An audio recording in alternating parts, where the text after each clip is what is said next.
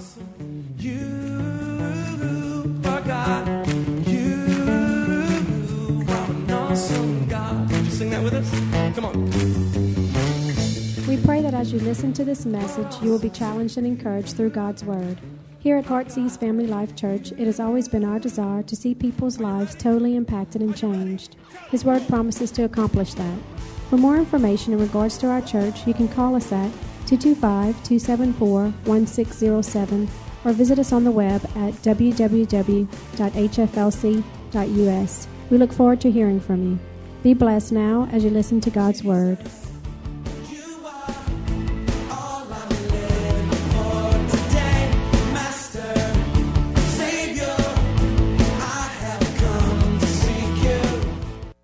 Off the blue board or the blueprints and putting our lives into action. God created us for action. Come on, if you look at your neighbor, you may question that. I mean, they may be dead. I worry that if someone calls 911 tonight, they may drag out 3 people before they find the dead one. Come on, there's life in God. God wants us to have a life. We've got a life of purpose. I wake up every day with a purpose. I wake up with an excitement every day. Tired some days. Don't want to get out of bed some days. You know, don't feel the best some days. Come on, I hate to tell this. Sometimes I get out of bed and my ankles give way a little bit, and my knees and my back, I have to straighten up and hear crack in my back. You know, once you start approaching that 4-0 mark, come on, it's downhill from there, isn't it? Come on. No, but you know, every day I wake up with an excitement and a purpose, knowing that my life was created for a plan. And now it's up to me to live the purpose. And I want you to get that same excitement in your life, to realize that there's a plan for your life. There's too many people I know, not I believe, I know. There are too many Christians who sit in a chair, in a pew, every Sunday, every Wednesday, thinking that there is no purpose, there is no plan, there is no future for their lives. All they've got to look forward to is heaven. And thank God, that's great. But you know what? God wants to give us heaven on earth right now. God wants us to be a light in darkness. God has a plan for our life. If you want to know really what the plan God has for your life is, that you'll shine, that you'll show other people, that people may see your life, and your life will bring hope to those who are hopeless. Last week we began Step 5, and I think it's kind of funny, you know, out of all the steps that we've taken, last week we talked about Step 5, which was finish it. And last week was the only message I didn't finish. And we were talking about finishing it.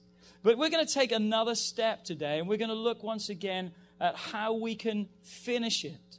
We've got so good at starting, and they say this, it's not how you start that counts, but it's how you finish. Now, a start is important. You've got to start. But it's not how you start that counts. It's how you choose to finish. Philippians 1 verse 6, great scripture. We've used this a few times lately. Being confident of this very thing. He, God, that began a good work. Come on, it's a good work in me. I thank God that He's begun something inside of me. But as we discovered last week, He hasn't just begun something, He is able to finish it. So He that has begun a good work in you will complete it, will finish it until the day of Jesus Christ. In other words, God does not quit on us. We're the ones that quit on God. In a nutshell, really, that's what we talked about last week. God doesn't quit on us, but we so quickly quit on Him. And we discovered the 2 perhaps main reasons that we quit. Number 1, we bite off more than we can chew. Instead of building up to speed, we sprint right off the bat. And then we come so spiritually exhausted. Oh, I'm going to read my Bible for 25 hours a day. Hold on, there's only 24. You know, I'm going to do this and I'm going to pray for hours and hours. And no, you're just going to sleep a little bit longer. Come on, let's be honest. Oh, I'm just praying. No, you're not. You're sleeping. That's why I like to walk and pray, because I'll be the first to admit, I get tired when I start to pray. Everything goes through my mind when I start to pray. Come on, everything that I need to do, everything that I haven't done, everything. Oh, and you're like, wow, it's incredible. If you ever want to know what you've missed from the day, just pray and it will all come back to your mind. But you know, we say, God, I'm going to do this. And God just says, give me 5 minutes a day. Just read a couple of verses. Because God knows that 5 minutes of quality time with Him a day will change your life.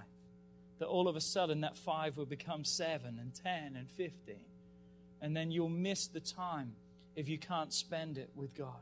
So we talked about being very careful that we don't bite off more than we can chew. Why? Because God's not impressed by promises. It's actions that He looks for. Oh God, I'll do this. How many promises has God heard? How many promises has God heard? God, if you would just heal me, I'll live for you for the rest of my life. God, if you'll just do this. I wonder how many broken promises God has heard. And that's why you see God's not interested in promises. It's actions that He looks for. I believe this. It's better to understate and overachieve. Did you catch that? It's better to understate, well, I'll just do a little bit, and overachieve instead of overstate and completely underachieve or underperform. The second thing that we discovered, one of the main reasons why we quit also, is because we've got the wrong focus. And by the wrong focus, we are not thankful for what we do have, but rather we long for those things and we go after those, and our focus is on the things that we don't have. Really, living out of reality is what that is. So often we live out of reality, out of focus. We talked about this, that God will give me more when I learn to appreciate more. Be thankful for what you have. How many people this week have thanked God for your car that you just want to get rid of? But you just thank God for that car. Because instead of just keep praying for that new one, you're thanking God for what you do have. You're appreciating what you do have. And learning that through the tests and trials that we can have a great testimony. Okay? So as I said, it's time that we not only begin, but it's time that we continue. That we continue on towards our goals. That we finish it. Come on, that we make a commitment to it. That we purpose it. I'm going to say something right now that some of you at first may say, wow, that's kind of strange. Listen, Christianity is not a choice. It's a decision. What are you saying, Pastor Philip? It's the same thing. You know, so many times a choice is more, what do I eat? That's a choice. But you know, when you make a decision to Christ, that means what? No matter how you feel during that day, you've made a decision. So therefore, the decision has already been made. Too many of us live Christianity choosing from one moment to the next instead of remembering the decision that we've made. And as a result, we're going to move on from there. We're going to stick to our decision, not be swayed by all the choices. You know, when I gave my life to Christ, there's been many choices and many things that I've had to face. But thank God for my decision that I've been able to fall back onto many times and remind myself and say, hold on a second. I made a declaration, a decision that I'm going to live for God with all of my life. And therefore, that's the decision, not the choice, but the decision I'm going to live by. Turn with me tonight, if you would, to Matthew chapter 10. Matthew chapter 10 and verse 22. A kind of strange scripture at first, but just hang with me. Matthew 10, verse 22, Jesus says these words as he's getting ready to send out the 12 disciples. He tells them these words, real encouraging words when he's sending them out. I mean, really encouraging words. You know, if you've been sent out on a mission or someone's telling you to do something, you want them to really pump you up and encourage you. Well, listen to what Jesus says to them. And you will be hated by all men for my name's sake. Oh, geez, Jesus, thank you very much. I could have done without that pep talk. I mean, that was some rally, huh? It's like showing up at the gym for a pep rally and they're screaming and shouting, hey, all you football players, you're going to be bloody, bruised and broken tonight. Woo, woo, woo, woo. I mean, that's really motivating them to go out on the field, huh? But Jesus says, you will be hated by all for my name's sake. But notice what he goes on to say. But he or she who endures till the end will be saved. In other words, Jesus is telling them, like he's telling us, there's going to be obstacles along your pathway. Please believe me, everyone's not going to hate you. Some may. Have you ever had anyone hate you for your stand? Not everyone's going to hate you. But the thought that Jesus was trying to show them, and what we need to understand tonight, there's opposition that is trying to make us stop our course, to make us stop believing, to make us stop trusting in God. But you know what? We've got to determine and have determination in our life that we're going to endure to the end. That no matter what, we're going to hold our ground and we're not going to back down.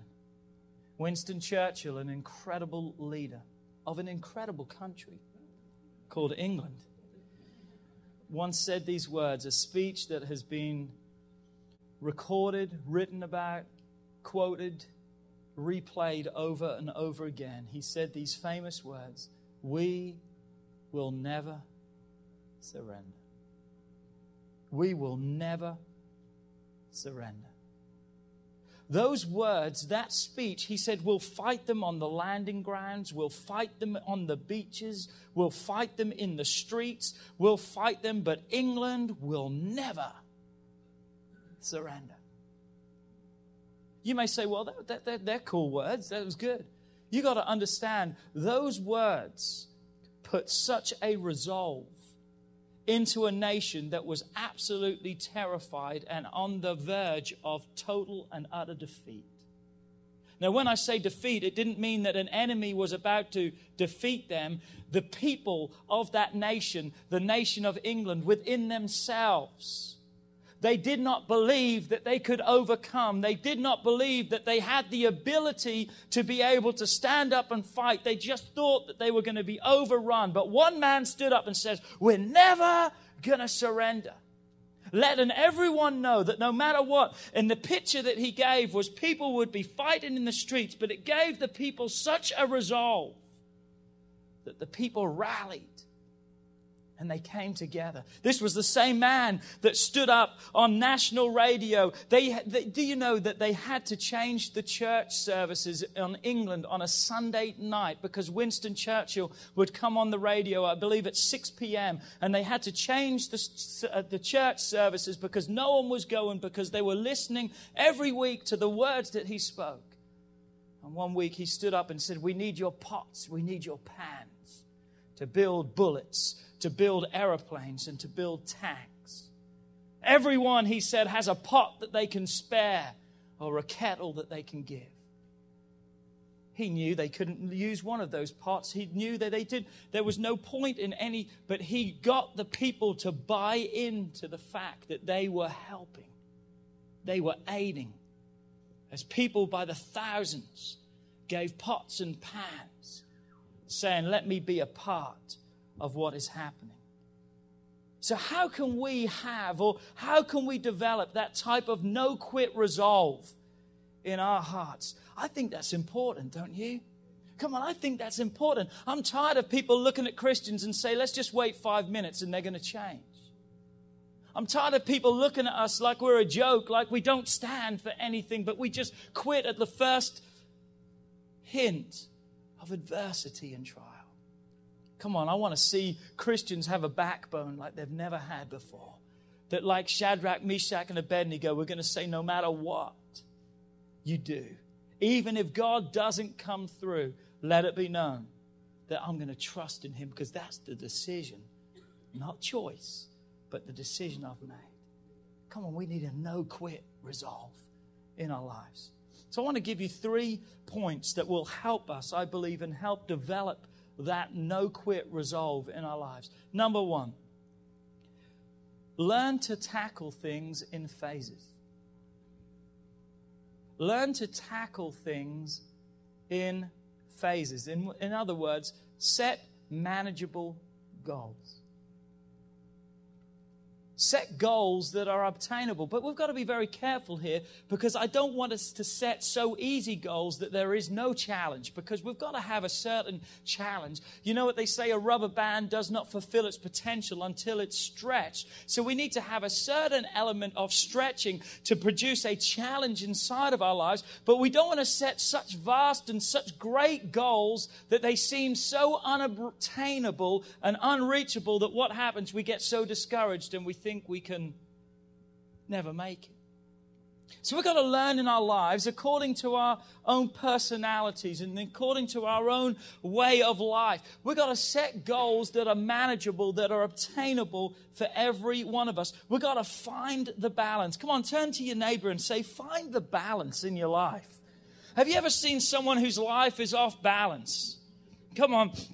Their life is off kilter. I mean, it's, as England, they would say, your life's on the which means off balance. It's on the okay? So your life's off balance. We've got to find a balance in our lives. That yes, we go after goals and we set things, but we don't want to set such great goals that we find ourselves not even making it to the halfway line before we quit and give up. You know, we can have the greatest goals in the world, but they are nothing unless we make it to them. So what can we do?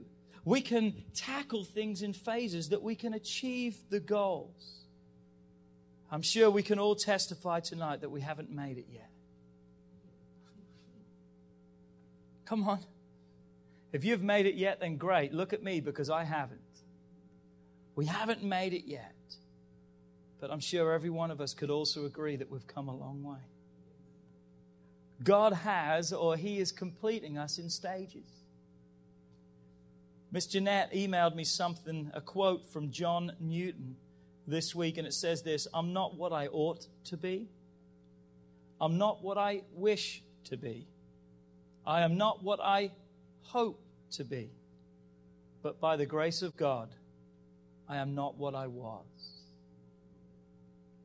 Thank God He works on us in stages. I said, thank God He works on us in stages, because if He didn't, none of us would be able to handle all the work that needs to be done at once. We would never get up off the surgery table. Come on. But God has taken us and He's moving us on. I remember about this time last year, maybe a little bit later, I began training for a half marathon that I was going to run in February. And I remember a half marathon is 13.1 miles. And I remember the first day I went out, I didn't run 13.1 miles, John. I wished I could have ran 13.1 miles. But you know what? The first day I ran 2 miles. And then the next day I ran about 2 miles again, and I had a schedule. But what it did was it gradually increased the mileage, that by game day or by race day, my body, my stamina had been built up, that I was able. You see, we have got to set manageable. If I would have gone out there and said the first day I'm going to run 5 miles, I would have probably discouraged myself so much. Never mind, I would have probably almost died. But I would have probably discouraged myself. You know, I had this training program that someone gave me, and I thought it was great. In 12 weeks, it was going to take me from running 0 miles up to 13.1 miles in 12 weeks. And I was like, this is great. And I'm running it, and I'm about 3-4 weeks into it, thinking this is really hard. And then I read the paperwork. And the paperwork says this training schedule is for someone who is a recreational runner who runs at least 10 miles a week. And I'm thinking, wow, no wonder I'm struggling a little bit here, because I went from 0 to whatever. I mean, 0 to hero, I guess, almost. But man, it was crazy. But you know what? We've got to set manageable goals. You've got to set manageable goals in your life, because if not, you're going to get discouraged and you're going to quit. It's like a play. If any of you have ever been to Broadway or you've ever seen one of these big theatrical plays, they have what they call scenes. The play is divided into separate scenes. But each scene is part of the big picture. If you were just to watch one scene, you would only get a part of the story. But this scene leads into this scene, which leads into this scene, which, when all placed together, makes the big picture or tells the complete story. That's why I'm saying you've got to do your life in stages. Manageable goals that over the course of time, the main or the big picture is going to be seen. Think about when God created the world. God took 6 days to create something that he could have created with one word.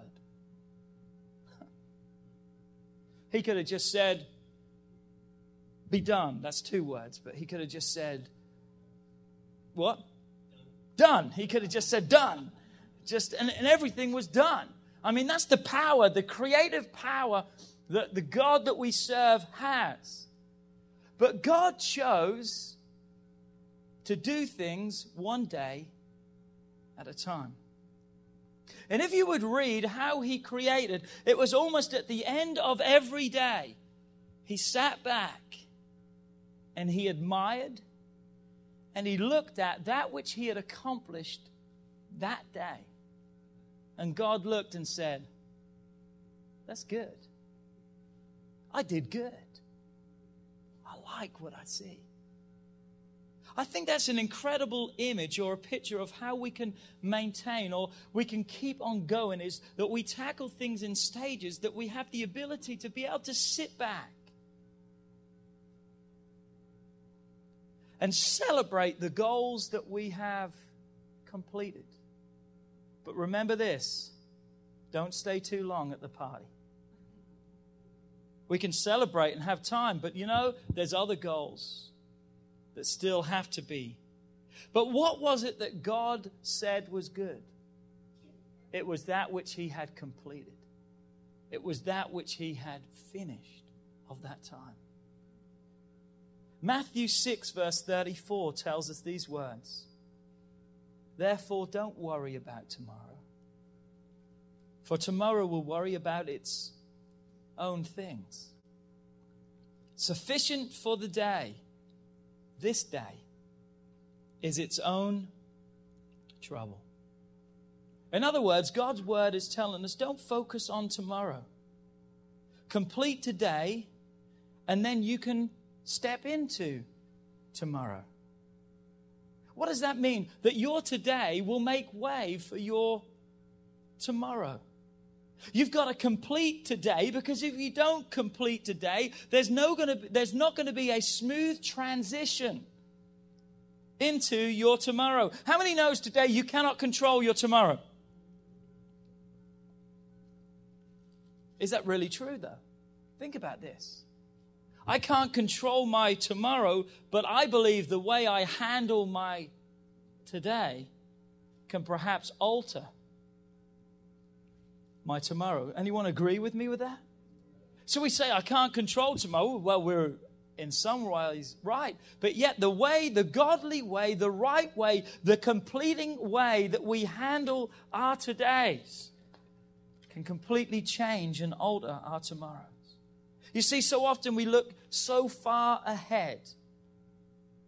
And as a result of looking so far ahead and setting such big goals, the hill that we have to climb seems to be so big that we begin to remind ourselves or tell ourselves, there's no way that I can make it. No way I can make it.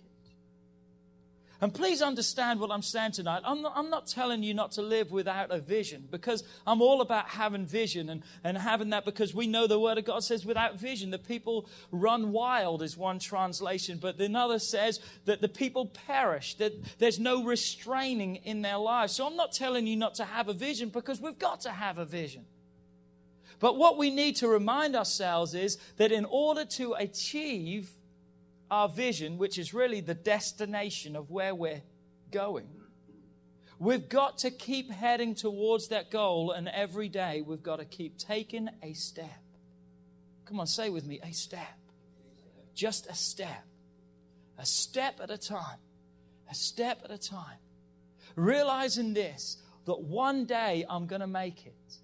But the only way I'm going to make it one day is by taking another step today. And you know what? As I take a step, Patricia, I'm one step closer to my goal, to my destination, to the vision. But if I don't take a step, you see why it's so important to set manageable goals? That you can step into that.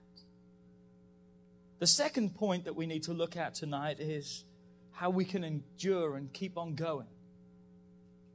Is the law of association. The law of association. We've got to watch who we hang around with. Let me put it this way. We've got to watch who we plant in our garden. Or as you all say, plant in your garden.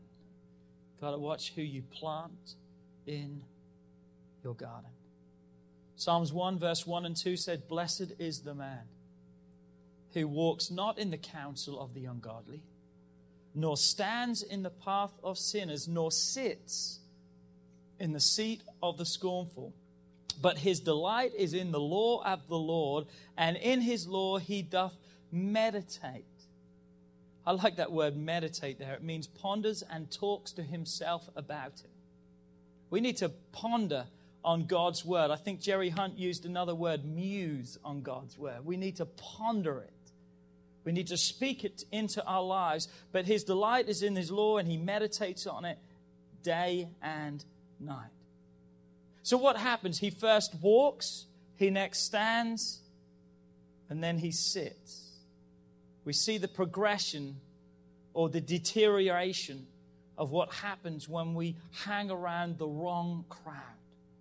The wrong crowd will stop you, hinder you, and never make you into a finisher. If I want to know how to finish, come on, I've got to be around people who are going the same way as I want to go. We've said this so many times, but you don't ask advice of how to walk on water from people who won't even get out of a boat. Come on now. Oh, they had their opinions of how to walk on water, but you don't ask advice from someone who won't get out of the boat. The people that day looked at Peter and said, "You're crazy for what you're doing." And you know what what was going through his mind? He's going through his mind was 2,000 years from now, you watch. You're going to be the ones who are labeled as crazy, and I'm going to be the one who is not. You got to watch who you hang around with. I want to be around finishers. I want to be around people who will lift me. I want to be around people who will define me, who will shape me, who will mold me. Come on, I want to knock against people in that brook. Come on, to knock the edges off my life, that I can be a smooth stone that can be what? Used by God. Proverbs 27:17, we all know this verse. Iron sharpeneth, or as iron sharpeneth iron, so doth a man sharpen the countenance of his friends. So we know that iron sharpeneth iron, but remember, lead will take you to the bottom. Hebrews 12 and verse 1, "Therefore we also, since we are surrounded by so great a cloud of witnesses, let us lay aside every weight." Come on, say with me, every weight. Let us lay aside every weight. I love this part. And the sin. Notice that. Every weight and the sin that so easily besets us or ensnares us, and let us run with endurance. Here it is, endurance. That means not quitting. Let us run with endurance the race that is set before us. I love this. Verse 2. Here's the key. Looking unto Jesus. Undivided attention. Eyes only for God. But we can see here that the Bible tells us that we've got to run with endurance, but yet we've got to watch for those things that ensnare us, the weight and the sins. Every weight and the sin. Can I talk for just a few seconds about the weights? Because we all know what sin is. The Bible says that sin is sin. We can try and categorize it all we want, but sin is a separating factor between man and God. Sin is that which displeases God. But the Bible here also refers to the weights. The things that weigh us down and hinder us.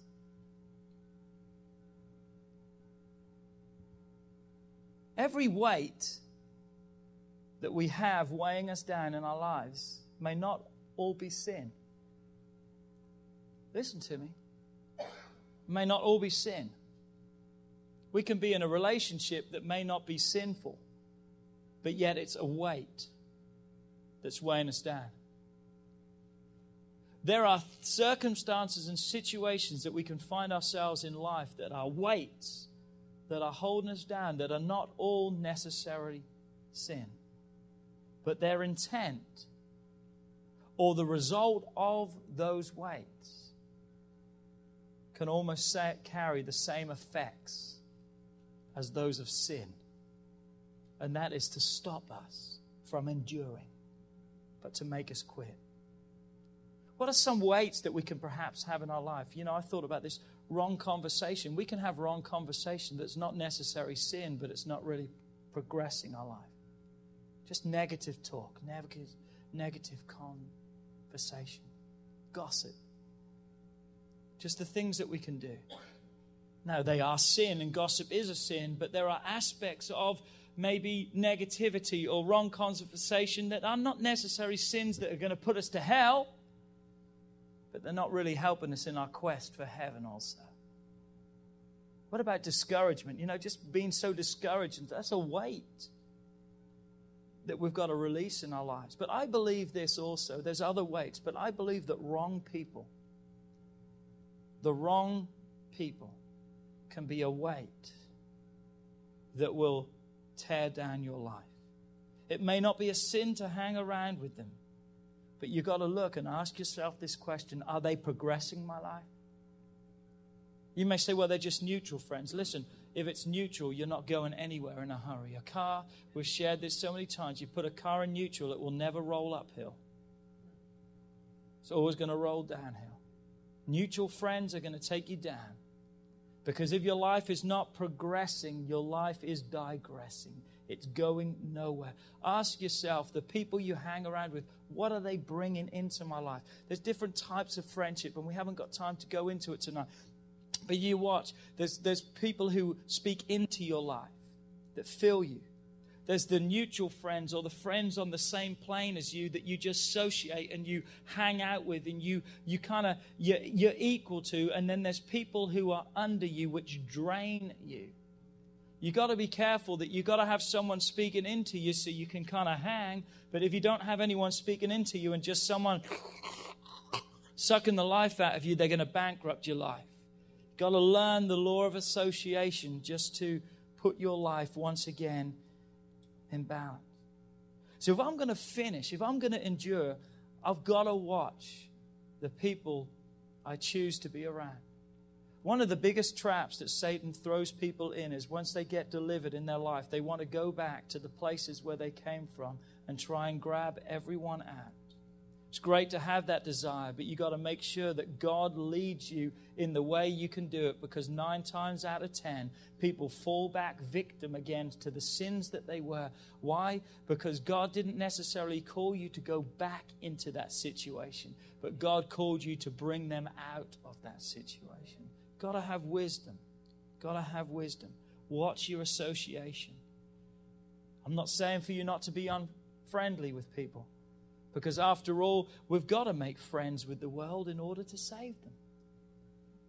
Come on, isolation, when God says be ye separate, He didn't say isolation is living in a hole that we should push off from everyone else. We've got to befriend these people and we've got to be there, but yet watch the association. Watch who you plant in your garden. Watch who takes root in your life and brings fruit into your existence. Is that okay? So watch the difference between friendships and acquaintances. A lot of kids, you know, we deal with this with our teenage daughters a lot. Oh, they're my best friends. When you get to be about our age, you begin to look back at your life and you realize you didn't have 30 or 40 best friends. There was maybe 4 or 5 people at most that you can look back and say, they're my best friends. There was a lot of acquaintances. There was a lot of people who were in it for the journey or for a certain distance. But you know what? There really wasn't much in common after we graduated. There wasn't much in common after we stopped playing soccer together. There wasn't much in common after we did this. They were just acquaintances. So watch the law of association. And last but not least, in order to finish, we've got to realize this. God has put more inside of you than you can do. It's an incredible thought that God has placed more potential, more vision, more future inside of me than I am able in my lifetime and in my strength that God gives me to be able to perform or to accomplish or to be able to completely finish. In other words, what God has placed inside of every one of us, His vision should be bigger than you. It's bigger than you for a reason. You know why? So it will continue beyond you, so that you can pass it on to others around. The picture is bigger than you, and it's okay. You've got to realize that God has placed such incredible things inside of you. You know, I look at people who come up to me and say, Pastor Philip, God's given me just a vision for ministry in this church. And I think that's so great because you know what? Here's the thought of ministry, to build up a team. So if anything happened to you, what happens? Someone else can step up and take that place. So what? The ministry doesn't die, but it continues. That's the vision that we've got to have in our lives, realizing it's bigger than me and it's okay. If it's something that I can accomplish on my own, can I tell you right now, it's never a vision that God has given you. Because you need the help of God to accomplish the visions that He's placed inside of your life. Don't be like many in the church that have just what I call a lunch mentality. What does that mean? They don't see beyond lunch. They don't see the future. They don't see the importance. They're not planning for the next generations and the future. You know, God willing, in the next 6-8 months, my mum and dad are going to come over and help us in the church. And you know what I've already told my dad? I said, Dad, this is going to be one of the number one purposes that I want you and Mum over here for. And that is this. I want you to empower the next generation. I want you to take your wisdom. I want you to take what you have learned, and I want you to sow it into Trey and Megan. I want you to sow it into Dale and Hope. I want you to sow it into these people. So for what reason? So they'll continue and take up the mantle and keep it going. The lessons that you've learned, share with them. The hardships and the pains, share with them so they don't have to face those same struggles. We've got to start raising up the next generations. We've got to start building. Why? Because in order to finish it, we've got to realize it perhaps involves other people too. I'm a better person, Phil. You know for what reason? Because of my relationships I have with people in this church. Because they make me better. I realize that my vision can be fulfilled as I what? As I realize it may take other people around me. Why? Because I need you. I need every one of you to fulfill the vision that God's placed in my life because it's so bigger than me. If I was to share with you the vision that God's given me for this church, you would be blown away. It scares me, and I don't know what it would do to you. But it's bigger than me. I look at it and say, how can I do it, Phil? How can I make it? But if I would look back, there's so many ways and so many stages that God has already brought us through that I thought we would never make it. But I need to realize this too. My desire is to pass my vision on to my children. Some of the saddest passages you will ever read in the Bible, I think, are found in Kings and Chronicles, where it says king after king. It says these words, but their children did not follow the God of their fathers.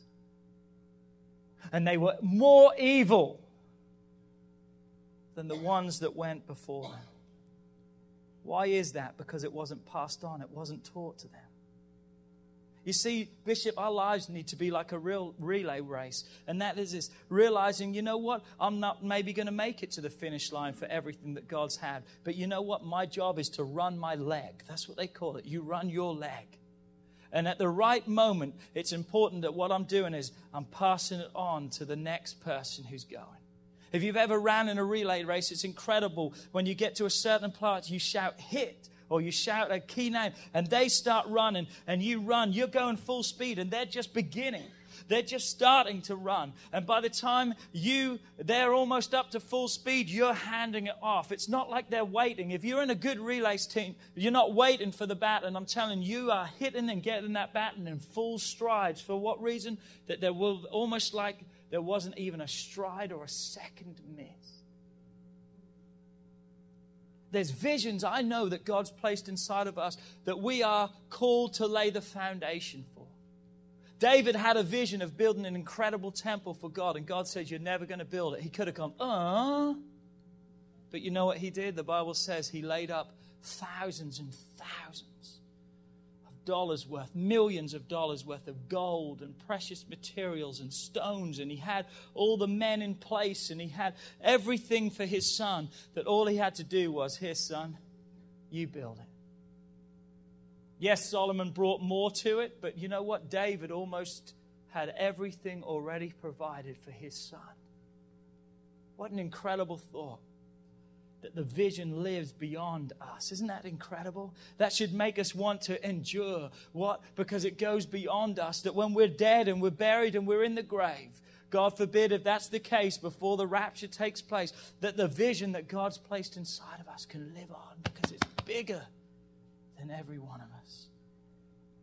So learn to tackle, maintain, or take manageable goals. Tackle things in phases. Watch who you associate. Plant in your garden. Realize that vision is bigger than you. It involves more than just you. Just don't start it. Don't just start it. Finish it. And then one day you will hear these words, well done, thy good and faithful servant. Enter in. Why is God going to say well done? He's going to say well done because he who endures to the end. He's going to say well done because you didn't give up, but you kept holding on. Come on, I've got such a commitment to this church and to see this church grow.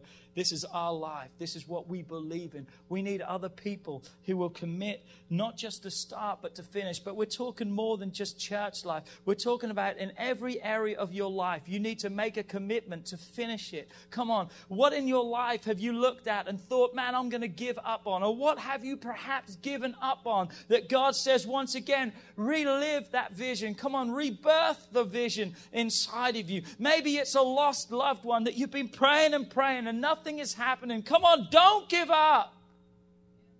Finish it. Maybe it's your marriage. Don't give up. Finish it. Maybe it's your career.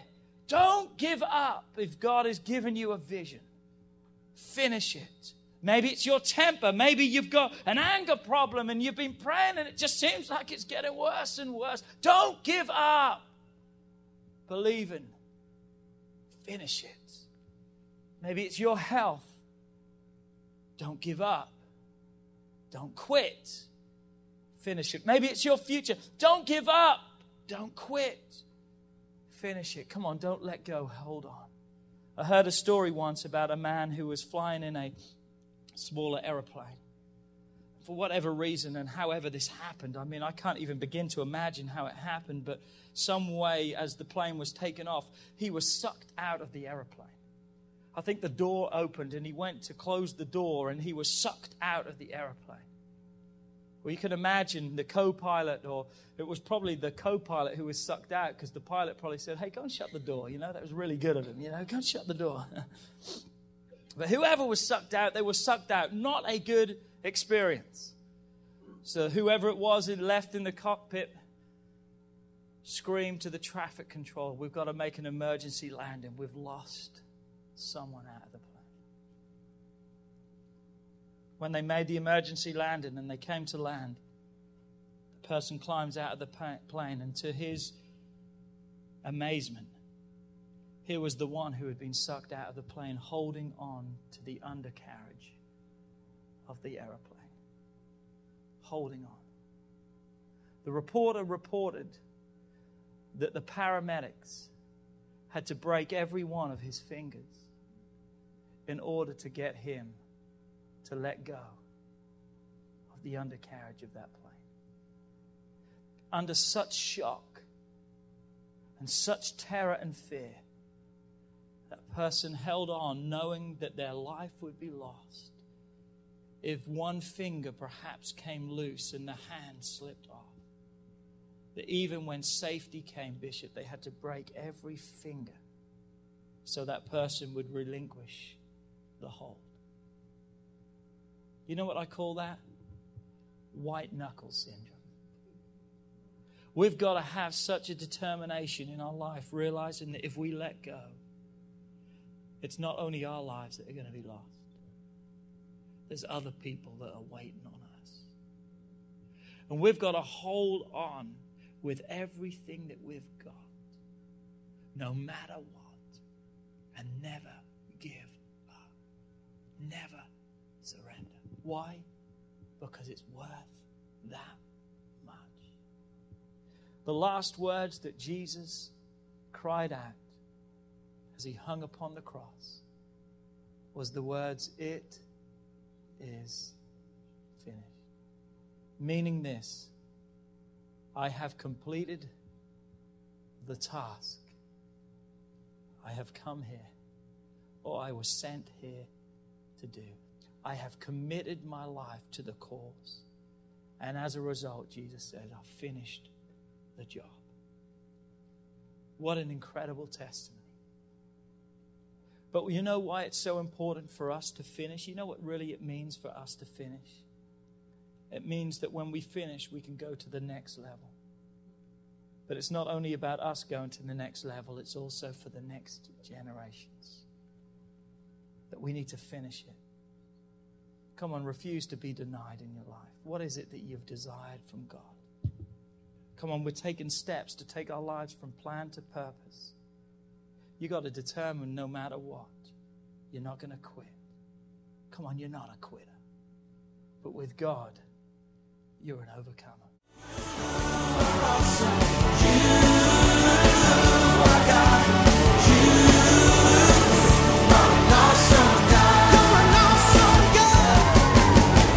We would like to thank you for listening to this message today. We pray that your life has been challenged by what you've heard, but we also know it will be changed as you put God's Word into effect. At Heartsease Family Life Church, our doors are always open to help. If you need any more information or just a friend to listen, we are here. Call us at 225-274-1607 or email us at pastorp@hflc.us. Remember, put God first in your life and everything you do will prosper. We look forward to seeing you soon. God bless.